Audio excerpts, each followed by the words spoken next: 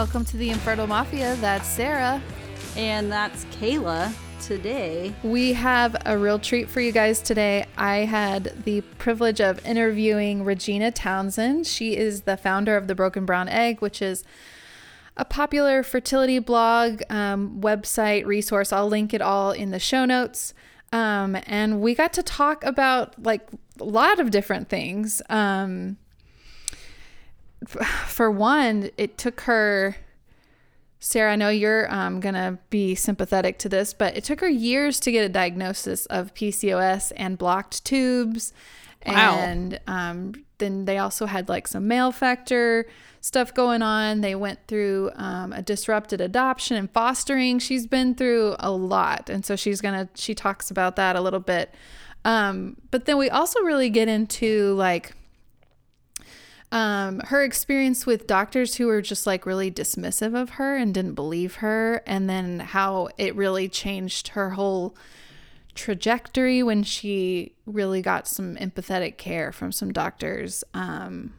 So I think it's a great, we talked about a lot of things, the importance of self-advocacy, mental health. That was a big thing we talked about, both like during fertility treatments and then postpartum. And of course she like shares her experience as a Black woman and, you know, just people of color in the infertility community. So there's a lot there. It's a lot of really good information. I'm excited to hear.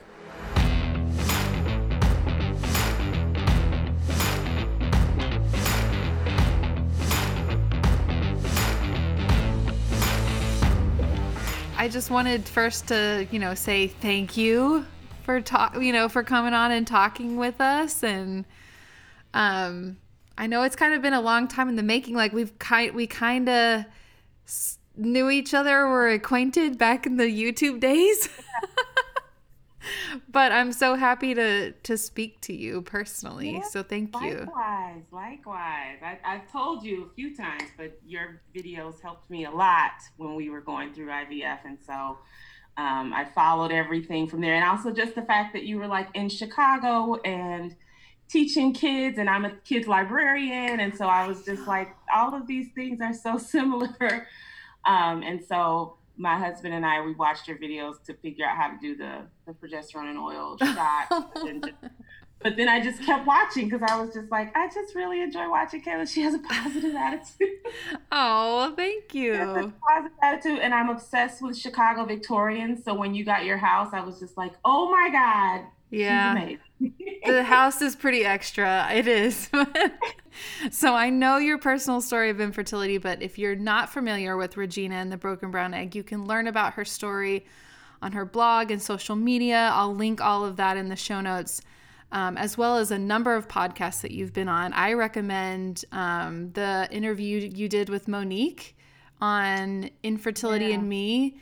I really enjoyed that conversation. It was an excellent interview that you did with her. So I wanted to give my listeners just, before I ask you some questions, kind of a quick overview of your history, and you jump in and correct me if anything you want to add anything to it. But it seemed like in short, you realized you were having kind of a hard time conceiving when you realized that you struggled to be heard and to be taken seriously by a number of doctors. And as a result, it took a while before you were finally listened to and eventually diagnosed with PCOS, blocked fallopian tubes, I know you mentioned some male factor infertility in there. All of these things, you went through a potential adoption with a family member and fostering before eventually doing IVF, and you now have a 4-year-old son. You've been through a lot. Yeah. I think when you go through, you know that you're going through a lot, but you just kind of go to the next step. You're like, okay, well, what's the next thing? Right. And then you do the next thing, and then you do the next thing. And then after all of that, then you go, oh, that was a lot of stuff. So in the middle of it, like even with those first doctors, it wasn't until like years later that I was like, oh, if they had done different tests at the beginning, things might have changed. Like in the moment, you don't know what you don't know. And so it's been a tremendous learning experience. I try to look at it as, but in the middle of it, it was just so frustrating and isolating, and to have doctors dismiss you and then not have any representation, and it was just, it made you feel so alone and ashamed, really. Like, okay, it must be something really, really wrong with me, because doctors don't treat people like this, and I don't see any other Black people dealing with this. So it must really be me. So it really started to affect my self-esteem. It started to affect my mental health. It was just a lot. It was a lot. Yeah. I read something on your blog, on your website, that said, one of the reasons you did this was because you didn't see representation. You didn't see yourself in these white spaces that are largely like marketed toward white women. I'm talking about the infertility community, women in blogs, even the doctors themselves, all the pictures of the babies on the board at the fertility clinic. And when you don't see yourself, that creates even further isolation in that space. And you wrote, I believe we can combat these issues by increasing representation, information, education, and discussion. Infertility is lonely enough without feeling like a minority inside of a minority. Can you talk to me about why representation is so important for these? I think in these spaces, the biggest thing is because it gives it gives an unfair look into what infertility is, in that it leaves out other people that are affected by it. So when someone is, that contributes to this belief that there must be something really wrong with me, because no one in my family has talked about this. I don't see any ads advertised towards us. In fact, I only hear ads about hysterectomy and fibroids. That's the only thing I know about, but I don't put two and two together and think of infertility when I hear those things. So I don't know that this is something affecting us. I just know something's wrong with me, and I should keep it to myself. When people don't see themselves represented, they're not sure that they're welcome. right? They start to feel like there's nothing for me here. This is out of my price range. This is out of my depth. This is unattainable for me. And I think it also boosts your esteem when you feel like, I'm a part of this community. When you're starting to look and you don't see anybody that looks like you, that part of your self-esteem and self-worth just takes such a massive, massive hit. So I feel like representation helps to stop reinforcing the idea that we don't need these treatments. And it stops giving people this idea that there's something to be ashamed of about it. Because there isn't. This is a part of your body that's not doing what it was supposedly designed to do. You can get help for that and not feel like, I caused this. This is because of something I did. This is because of who I am. Because there are a lot of people suffering in silence who really feel like that, because they don't know anybody else, Black, Hispanic, or Asian, who have dealt with fertility issues at all. And that is not the case. There's a lot of us dealing with it. We're just not talking about it. So the more we are represented in the clinics, but also in the advocacy, in the imagery that we use, in the terminology that we use, in the marketing, that opens the door for people to feel less ashamed. It opens the door for people to start talking amongst their friends and family, and even having more honest conversations with their partners. Because I know a lot of people who felt like they were going to have trouble before they got married, but they never had the conversation because they were already embarrassed by it or already feeling this weight of it. And so I feel like it will open the door for a whole lot more conversation. I love what you're saying about if when you don't see yourself, you don't feel like you're welcome. And I wonder if that absolutely has to do with the statistic that Black women suffer from infertility at twice the rate of white women, and yet you're twice as likely to not see a doctor. And what a tragedy that it would be something as simple as you know, not Getting your feeling work up. welcome in that space, you know? Yeah. Yeah. Yeah, feeling like you can't even call, feeling like, Yeah. it's marketed as, and I mean, it affects Black women in terms of our thought process, but I'm sure it affects lower income white women too. This idea that IVF is unattainable unless you're a rich Yeah. white woman, and that's false. And so a lot of people don't even investigate because they've already kind of gotten the messaging that that's not for me. I'm not welcome there. That's for rich people who want designer babies or whatever, and they're not being really informed about, like, I didn't even know what is a reproductive endocrinologist. Right. I didn't know what PCOS was. Like, these are health issues, but you don't know it because it feels like that world is closed off to you. And the irony is, I get people who follow the Broken Brown Egg on like Instagram, or they find the site and they'll send me messages and they'll say like, "Hi, Regina, I just really love your site. I'm a white woman and I don't know if it's okay for me to follow, but I just wanted to say that I really love to follow." And I'm always like, that's okay. This sucks for all of us. Right. But I think the last couple of times that I got one of those messages, I finally posted something that was like a light bulb moment. Was like, this is how we feel. When you come to my site and you feel like, well, she's talking specifically about Black people, so maybe I don't belong here. That's how we feel when we go to the regular doctor. Yeah. That's how we feel when we go to any neighborhood. That's how we feel when we're, experiencing something where we're not sure if that was a microaggression, but maybe it was. That's how we feel all the time. So I've tried to use that as an illustration for people of why, when I get that question of like, well, why do you have to have something for Black women, or why does it have to be this? And it's like, because of that, we feel like, well, do I even belong here? Because I don't see anybody. Right. That looks I like don't know me. if I'm supposed to be here. So I don't know. Should I? I don't know what I'm supposed to do with my hands. Like, there's that feeling. So it really is an illustration of why, when you don't feel welcome, it will block you from pursuing treatment. It'll block you from looking for support. You just kind of suffer alone longer than you really need to, because you just don't know. And it really invalidates just your self-worth to be, I mean, if we're just going to get right down to the core of it, it's like, Exactly that. So you can go follow Regina at the Broken Brown Egg. Like, it's okay. Yeah. It is okay. It is okay. Come hang out. It's equal opportunity.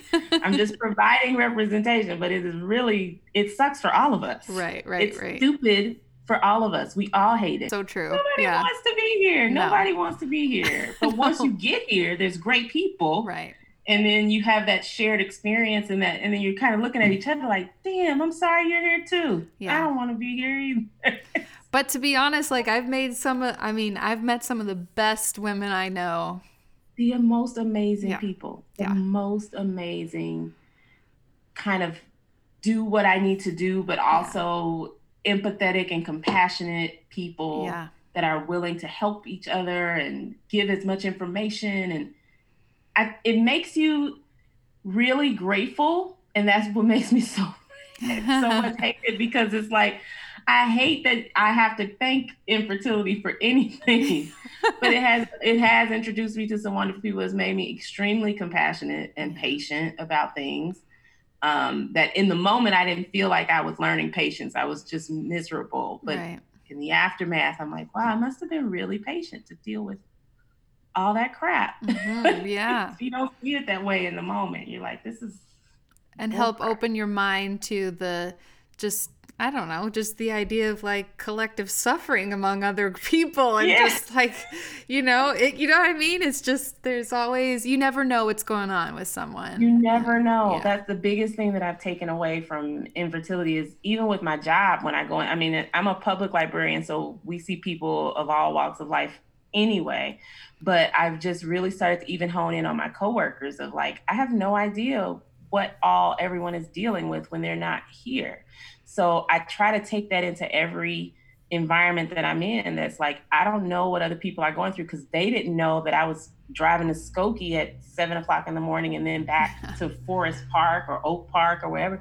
Like, they didn't know that either. So there's no way for me to know what other people are going through. And I try to be more compassionate because I think that way now. Whereas I'm not sure that I always thought that. I mean, I've been empathetic and sympathetic to people, but I don't know if this level of like, these people could be going through anything. I'm not going to judge them harshly for pretty much, Right. with the exception of full out hatred and racism. I don't judge.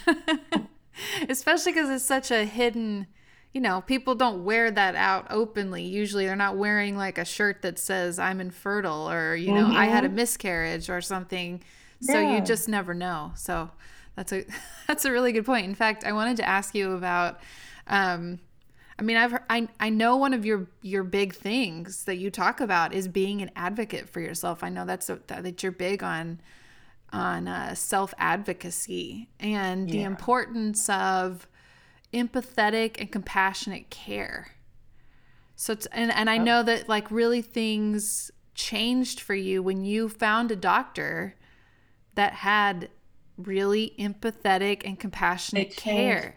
Tell me about it. It changed everything, because prior to that, I had doctors that were really dismissive. So like before I found out about the PCOS, I would be bleeding for weeks on end and go to the doctor or go to the ER sometimes, and it would just be like, well, if you lose weight, then you won't have periods like that. Or here's some birth control pills and that'll solve it. Or, you know what, it's your thyroid. So here's your thyroid medication and just do that.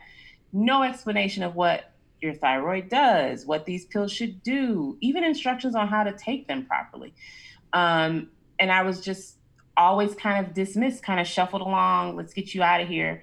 And then when I was looking for, fertility help, and I went to the doctor, she was like, well, here's a prescription for Clomid. And she just gave me a prescription. She didn't explain Clomid. She didn't do any kind of like, let's find out if you ovulate. She didn't do any of that. She just gave me a prescription. And when I came back, no tests at all. Nothing. Yeah. When I came back, she didn't do anything. She was like, well, are you pregnant?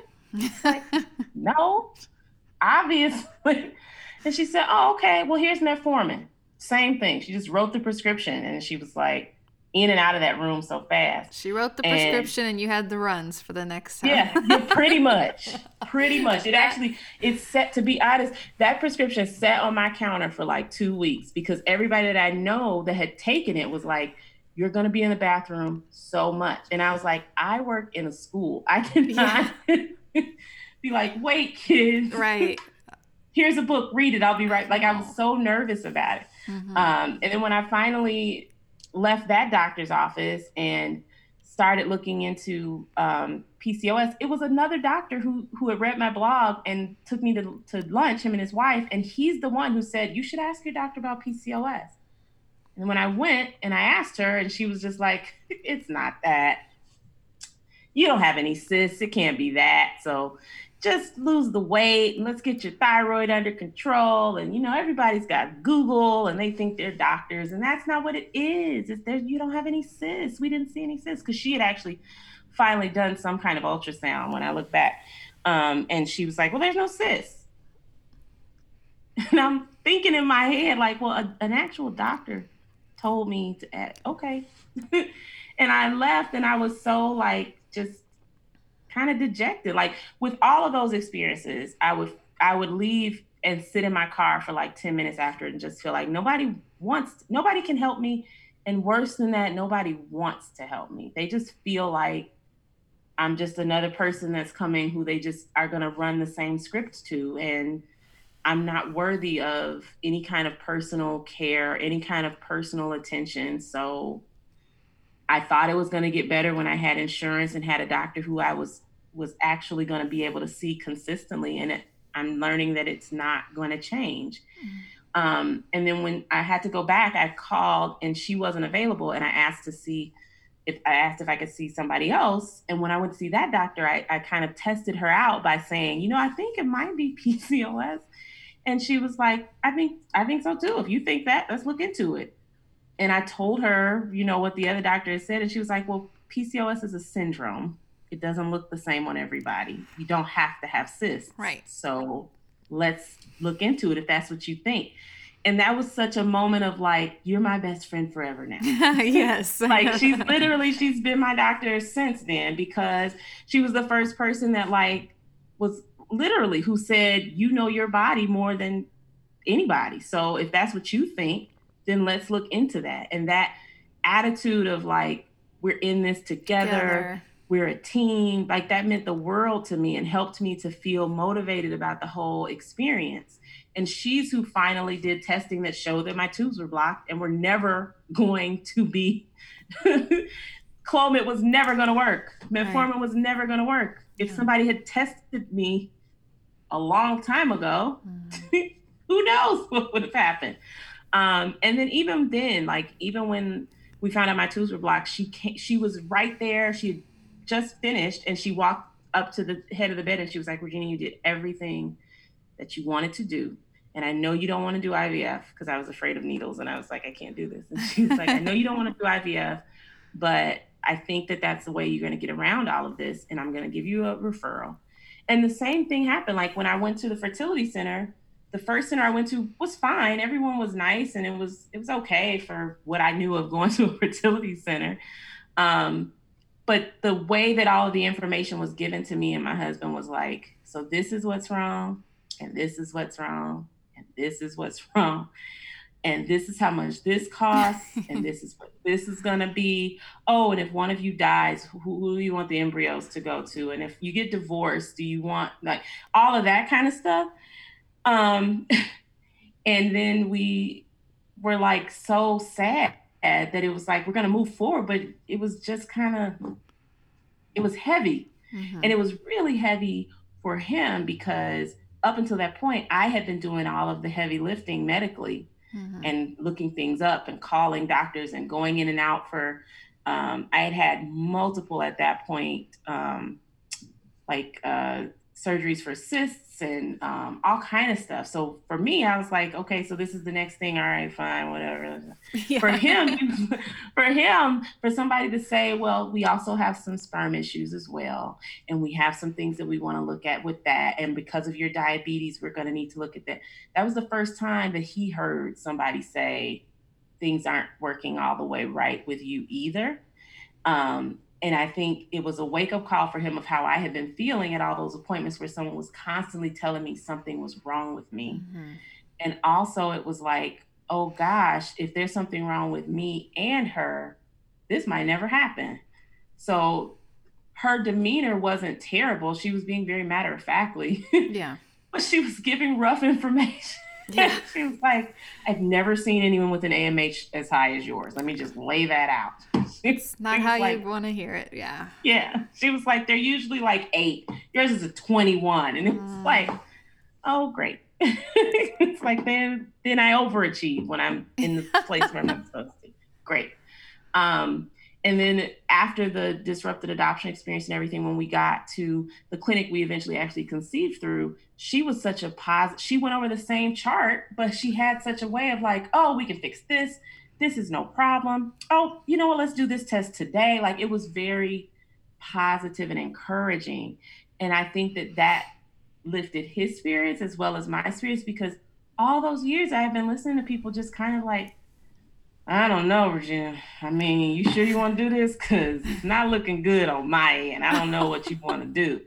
And I had just remember always leaving appointments feeling like, yeah, I broke it. Right. My mom laughs. We were, when I was younger, we would go to Wisconsin Dells every year. And when we would go, we would buy little trinkets and everything. And one of her favorite trinkets was a little fake remote control that was called the mom button. And you would push it and it would be different things that a mom would yell and say. And it would be like, put that down, leave it alone. But her favorite button is the last one, which would be like, there, it's broken. Are you happy now?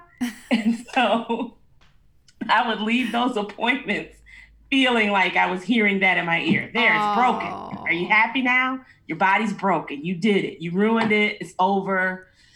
And that's, you've been overweight your whole life. What are you going to do now? Not how you want to feel. No, not at all. You can't be motivated to do this. This you is a lot of can't be work. yeah, you're right. You can't be motivated. I feel like that's what a lot of, and I know doctors don't go to medical school and learn how to be empathetic caregivers. Like that's not what they teach them. But the ones who do go the little bit of an extra mile to provide that piece, that it doesn't take that much, really. It doesn't take that much It really to doesn't. talk to someone like a human person and just offer them care and compassion. And like you said, we're in this together. We're working together.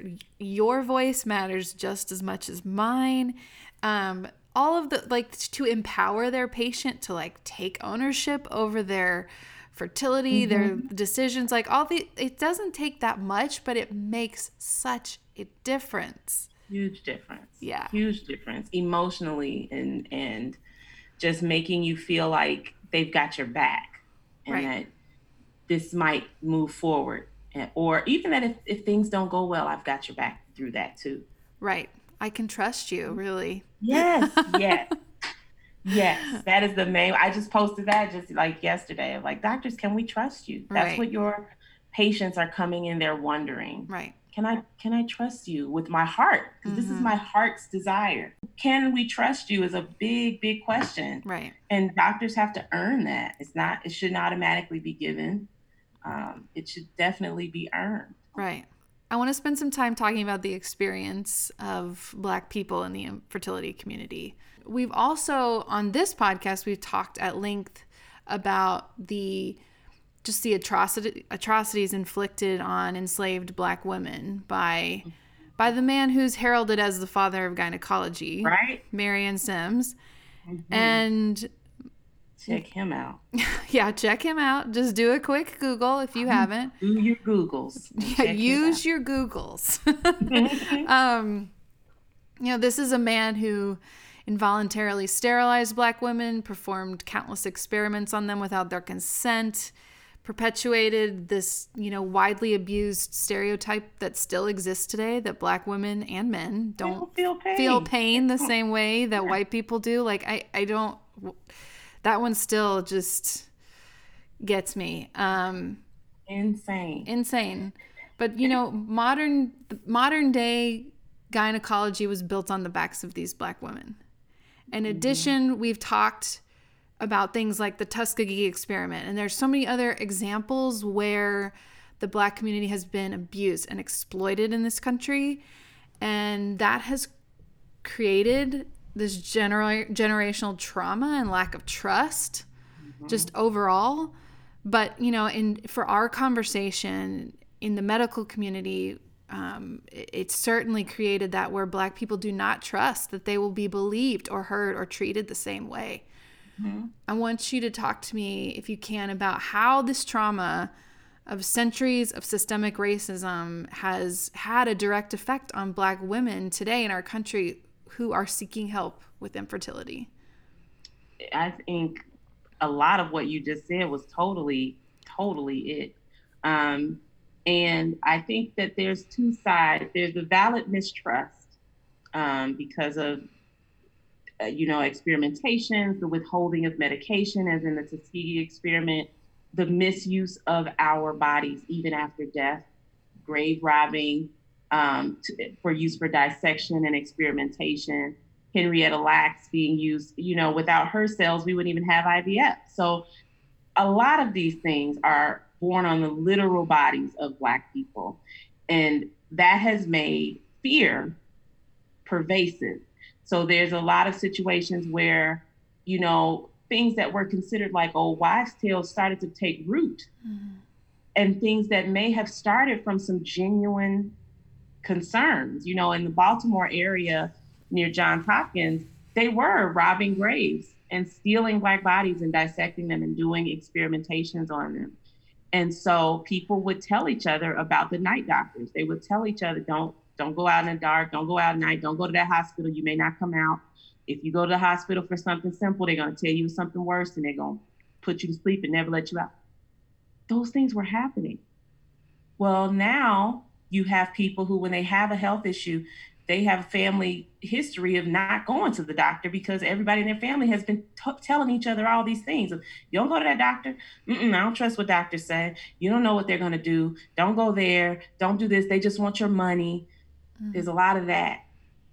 And then on the flip, when you have the people who do go to the doctor, that pervasive implicit bias that has been taught that we don't experience pain the same way, that we are lying, that we are hypersexual, those things make it so that those of us who do go to the doctor are dismissed. Hyperfertile.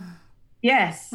So when we do go, like even with that first doctor, and she was Black, that first doctor that I went to that gave me the Clomid and stuff, I'm pretty sure because it was the South Side of Chicago in a predominantly Black environment that she was more used to giving people contraceptive devices and medications.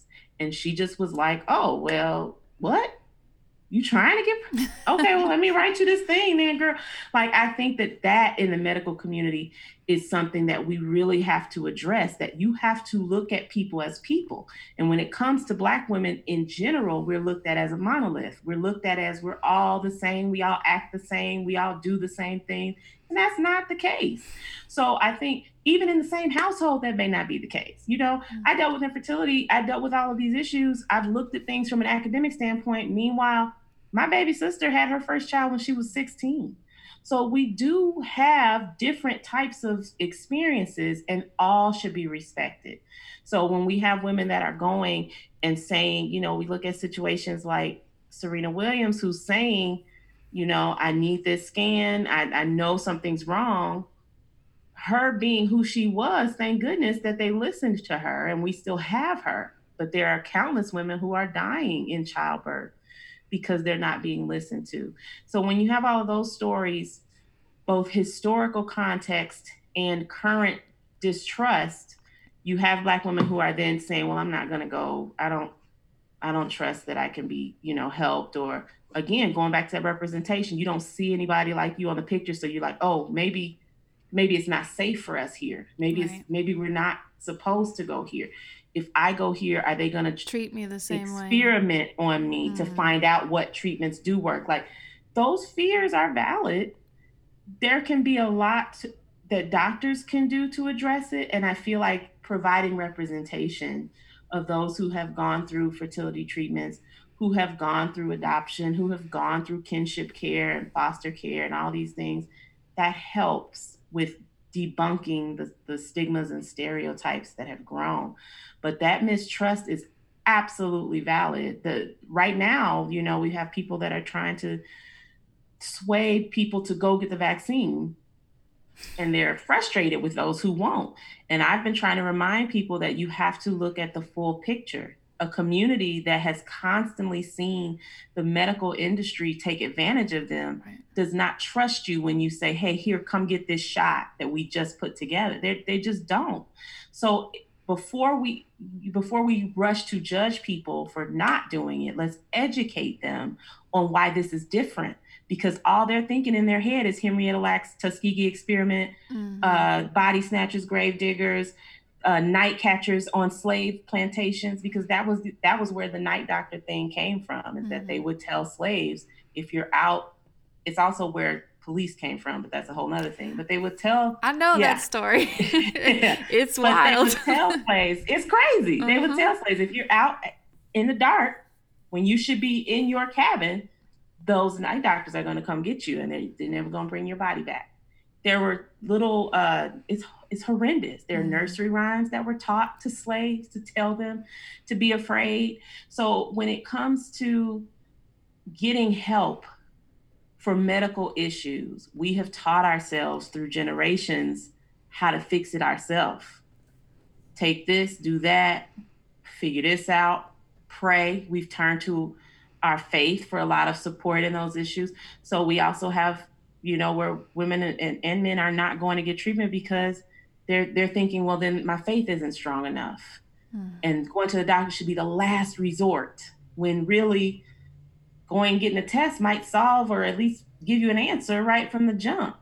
But there's a lot that needs to be done to heal that fear and to heal those biases and to look at the systemic things that create them, because people don't realize that the clinics that are in certain communities, the way that people are treated, the way that people are addressed, is completely different if you go in a different neighborhood. I know for me, being at the time I lived on the South Side. So being on the South Side of Chicago, which for those who aren't from Chicago, Chicago is a very segregated city. You drive from neighborhood to neighborhood and you can tell what race lives in which area based on what stores you see, what people you see walking around, where you see more people walking because they're more comfortable to walk. You can see that in Chicago. So the clinics that I was going to on the South Side, there were a lot of environmental things that are causing people to have higher risk for some of the issues that may cause infertility.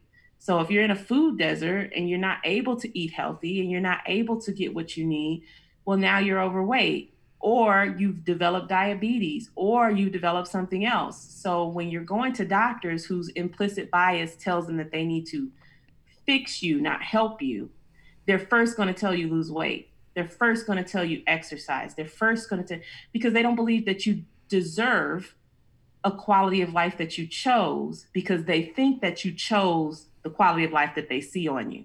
So if they see that you're overweight, they think, oh, you're just not taking care of yourself.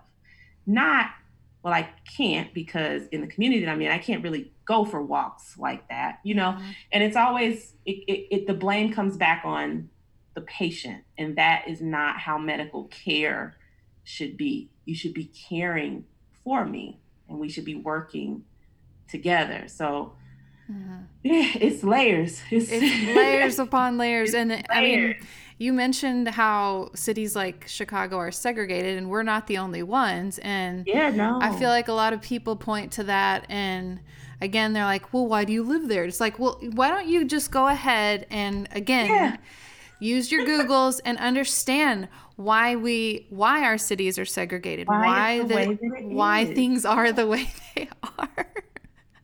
As a librarian, I can tell you, people run from information. They don't want to learn sometimes. And I'd be like, I need y'all to read and look this stuff up so that you understand what's going on. And I think of, of things that I've heard people say, like when they say things like 1865, that was a long time ago. They don't even say the year because they don't know. But like that was... Get over it. They say, get over it. Isn't a part of it. Yeah, we're not. I didn't do it. I didn't do it. We're not a part of it. And I think there's a disconnect with white people with what we're talking about, because they don't see that connection.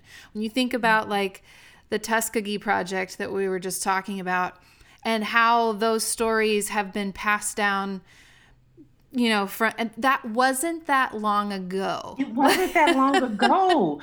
The children of the people who were a part of that study are still suffering the consequences of it. Right. Flint still doesn't have clean water.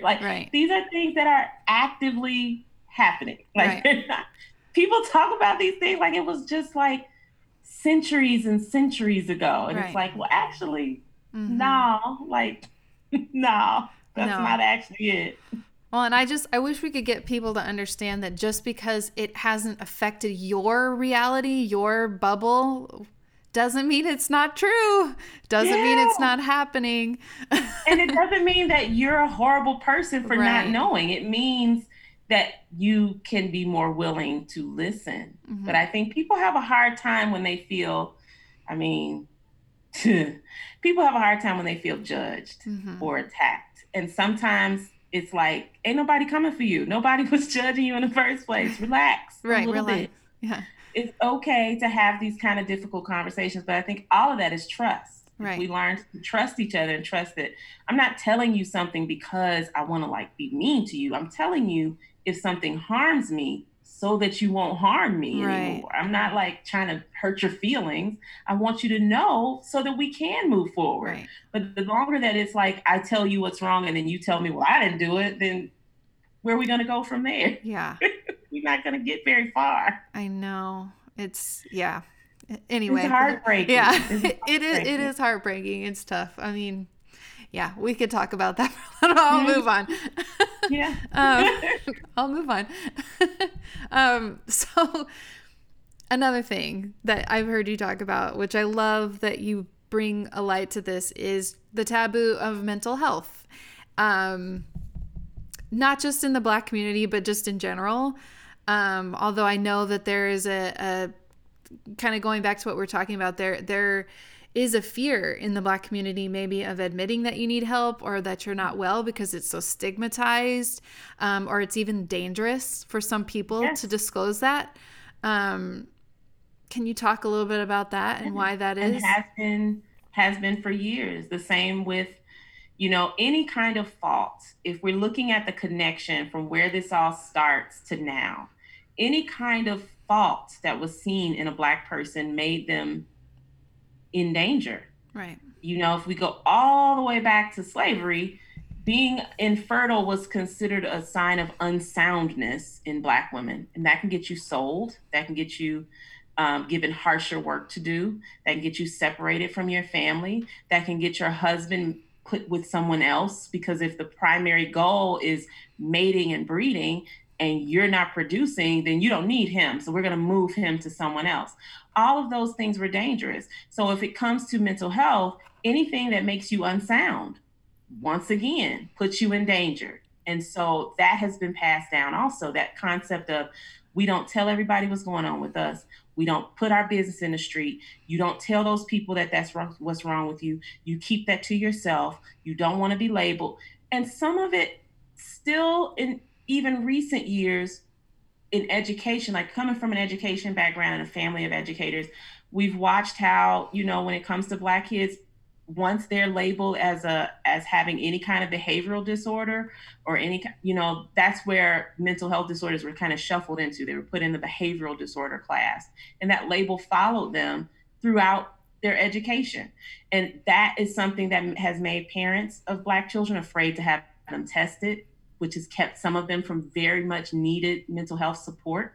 There's adults who don't go and find out if they have any kind of mental issues, clinically, because they feel like having that on my record could get my kids taken away from me, could cause me to lose my job, someone could use it against me. So that fear of this could cause me harm or bring harm to my family or bring shame to my family makes us very, very unlikely to talk about things that we deem to be personal or private. So same with infertility. When it comes to mental health, pray on it. You're not crazy. You just a little sad. You don't need those pills. Don't be taking those. Back to that mistrust of medical. Mm-hmm. You don't need those pills. Don't take those pills. You don't know what those pills going to do to you. That mentality of we need to fix it ourselves because we can't trust that when they tell us they're fixing us, they're not hurting us more is very big. And I found that with me, that was keeping me from being helped. Yeah. I was really tired of feeling like I needed to be ashamed of things that just weren't working right in my body. I didn't know that postpartum could last 3 years. I didn't know that I needed, medication. I didn't know that I could have somebody just tell me, Regina, you're not a basket case for feeling how you feel. I didn't know any of that because I thought, well, strong Black woman, you're supposed to just pull it together. You can't tell people this is going on. You can't show weakness. You need to make sure that when you go to work, you're on your best behavior and you're at the top of your game. Keep all that sadness to yourself. Like all of those things were killing me. Silence kills. Mm-hmm. And I knew that there were so many people that were in my life who were kind of pushing through the same thing. And I felt like, especially in the infertility community, not including mental health as part of the conversation is damaging. Because then when someone goes through infertility, does IVF or adopts or IUI or whatever, and they're sad when they have the baby, they feel guilty. I did all of this. I put all of this work in. Why am I being ungrateful? You're not ungrateful. You're having a hormonal reaction to a traumatic experience that maybe took about a decade of your life. You're allowed. But when we don't talk about it, people really think, I don't deserve this baby. I caused this. Why did I do this? This was I made a mistake and I don't deserve them. And all that weight when going to talk to somebody who can tell you, no, that's postpartum. Right. And that's pretty normal feelings would help you, even if it's just to let you know you're not crazy. And I've made mental health, like, not even just on the Broken Brown Egg, my regular personal Facebook page. I'll just pop up some days and be like, hey, y'all got a therapist yet? Yeah. Okay, cool. Take your meds today, even Right. if you're feeling good. Like, I just put that out there because so many people still feel like they can't say it. They need to be silent. They need to suffer. Go sit on somebody's couch and let them give you some medication if you need it. Yeah. Even if that medication is somebody just writing down, you are allowed to rest.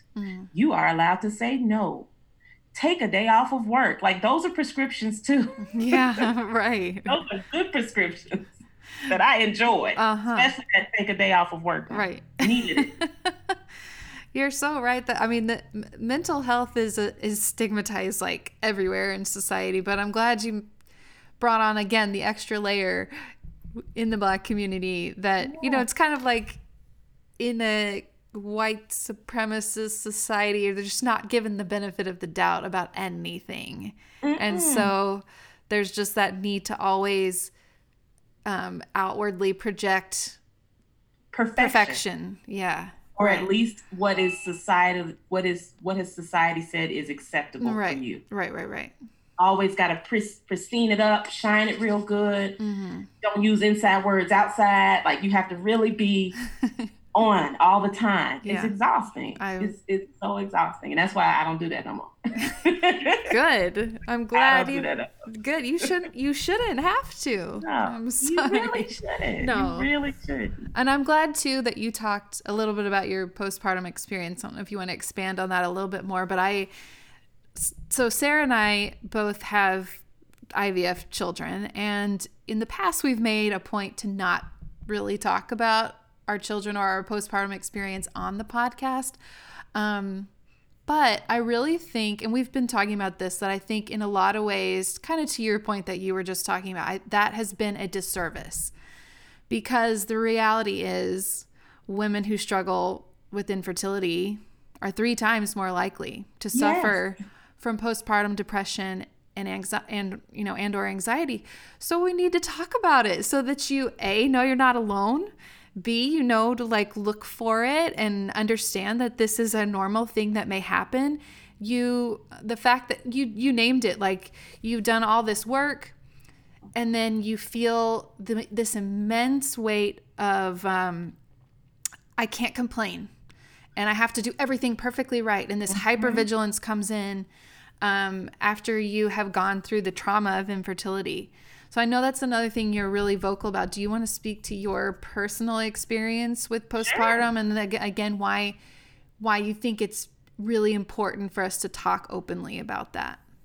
Yeah, I think with me, first of all, and this too, because your twins are from 2016 also, but it was a very rough year. There was a lot going on socially, very similar to right now, actually, or at least last year. And I was highly anxious about that. I was highly anxious about having gone through fertility treatments and then brought a child into the world when the world was seemingly going crazy all around me. And I felt guilty and scared and anxious and tired and irritated. And I thought all of that was normal. I thought, well, there is a lot going on. Like, just went on with it. But it didn't go away.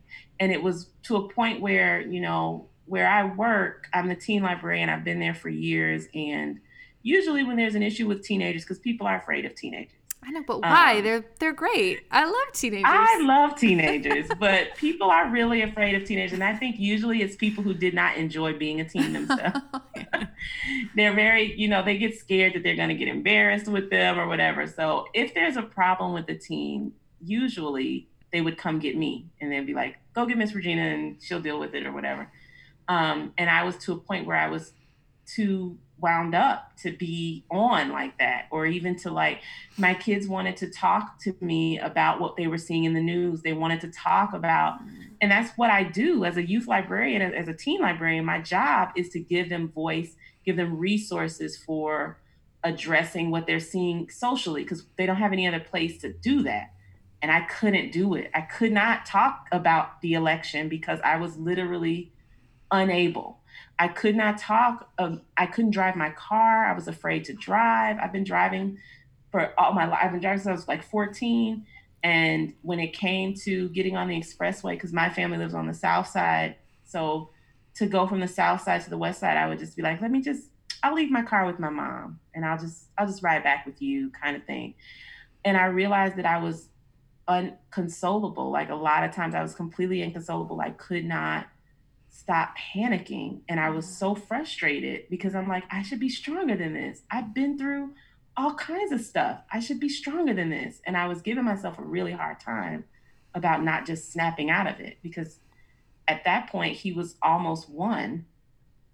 And I realized that my nerves had been so bad. Like I had a work conference, I had a library conference that was in Pittsburgh, and I brought them with me because I couldn't handle going that far from the, I was just nervous. And so when I finally went to see someone, before she even started talking, I was already crying. And I just told her, I was like, I'm a basket case and I can't do my job and I don't know what to do. And I'm terrified all the time. And she was like, well, first of all, you're not a basket case. And You're second of normal. all, that is, yeah, yeah. And that meant the world right there. And she was like, there's a lot that you've had to deal with in those years of infertility that you are still healing from. And also, from talking to her, we kind of examined how infertility gives you this sense of the shoe just keeps dropping. The Uh-huh. shoe drops all the time. You get good news and you get bad news. You get moving forward and then you have to stop. You get a clinic and then you like with me, I had a clinic, then my insurance, I couldn't go back to that clinic. Or you get a positive test and then you have a loss. Like there's all these things where it's just something bad's going to happen, something bad's going to happen.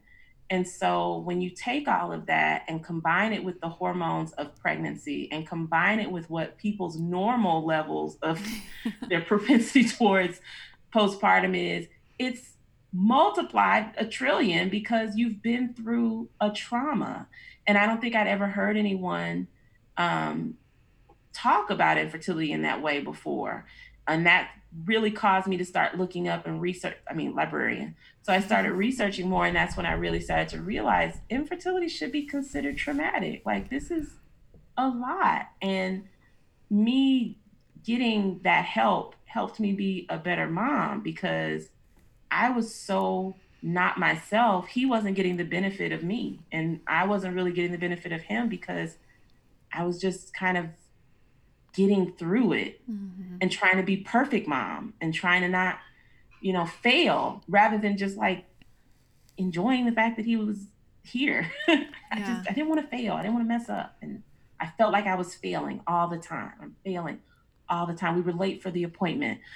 Oh gosh, his room isn't perfectly clean. Oh God. And everything Yeah. was ridiculously, stupidly dramatic. And I was fed up with myself about it. But it was helpful to have someone to tell me that I didn't need to be so angry with myself. My body was having a natural reaction to years of trauma and that I deserved support through it. And I want more people to know that not to be afraid, because you might sail through, you might be cool. Right. But if you're not, it doesn't mean you're a horrible person. It doesn't mean you're a terrible parent. It just means you're having a natural mental health is health. Right. You're having a natural response to a traumatic event. Yeah. Yeah. Yeah. It reminds me of I think one of the most common, I'm sure you'll be able to relate to this, but before you've ever seen a positive pregnancy test, you think, when I get a positive pregnancy test, I'll feel better. Yeah. And then you think, okay, the first time I go to the doctor, I'll feel better. This feeling's going to go away. This anxiety that I have is going to go away because it's so powerful, that anxious feeling. And then you go, when I get to 24 weeks, I'll feel better. When the baby is born, I'll feel better. The feeling never goes away when it's like unaddressed trauma. Yeah, it doesn't go. It doesn't go away. So if you're in that position, you're telling yourself, if I can get to X milestone, I'm going to feel better. Go to, like Regina said, go sit on someone's couch. Go sit on somebody's couch. The best thing about it that I try to tell my family, because I harass them about going to, I'd be like, go sit on somebody's couch, quit talking to me. Is a therapist is someone who is paid to listen to you. And you don't have to listen to what's going on with them at all. Isn't that exciting? Like, they're gonna listen to you and not go, oh girl, me too. No, they don't get to do that. Yeah. They're not gonna do that. They're just gonna listen to you. Don't you want that? Like, I try to sell my family on it, like, don't you want somebody who's just gonna listen and not tell you what they ate for lunch at all? Go get that for yourself. You deserve that. And they can see the signs of, if there's something more serious at play. Yes. That's what you pay them for. So, and they're trained. They're trained, yeah. Your best friend ain't trained unless she happens to be a therapist. Right. But your best friend ain't trained. Your auntie ain't trained. Your best favorite cousin that you used to play with at grandma's house is not trained. No. They're not trained. Right. And they sometimes they know you so well that they may not pick up on something that someone who doesn't know you as intimately will. Right. Go sit on somebody's couch. Yeah. Hey, I preaching to the choir right here. Yeah. Like, I've been sitting on couches for years. So I get it. Yeah. Regina, thank you so much for joining me this evening. This was so fun. And being willing, to share your time and your energy and your wisdom with our listeners. I truly appreciate it so much. Can you tell everyone where they can find you? Sure. So you can visit thebrokenbrownegg.org, or on Instagram, it's just Broken Brown Egg. I'm also on Facebook at The Broken Brown Egg. And you can send me a note. You can send me a DM. And I'm happy to help wherever I can. I try to connect people as much as I can. So if you're looking for resources, I keep that on my site.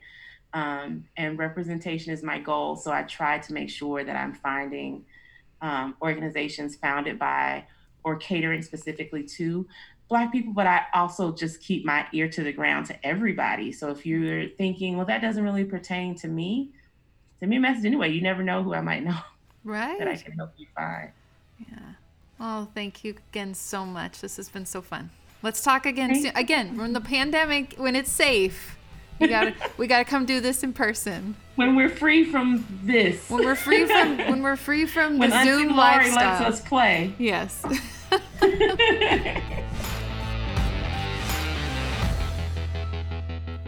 Well, that was a great interview, Kayla. Thanks for coming on, Regina. Yeah, thank you. Thank you, Regina. I had a blast talking to her, and I learned a lot. So thank you so much. And as always, guys, thanks for listening. Make sure you subscribe if you haven't already. Give us a rating, a review. We would love that. You can follow us on Instagram at Infertile Mafia Podcast. And you can email us at infertilemafia@gmail.com. Oh, and Facebook groups? Should we? Yeah, let's not say the Facebook groups. We have Facebook groups. They're there if you want them. And as always, guys, thanks for joining The Infertile Mafia. Bye. Bye.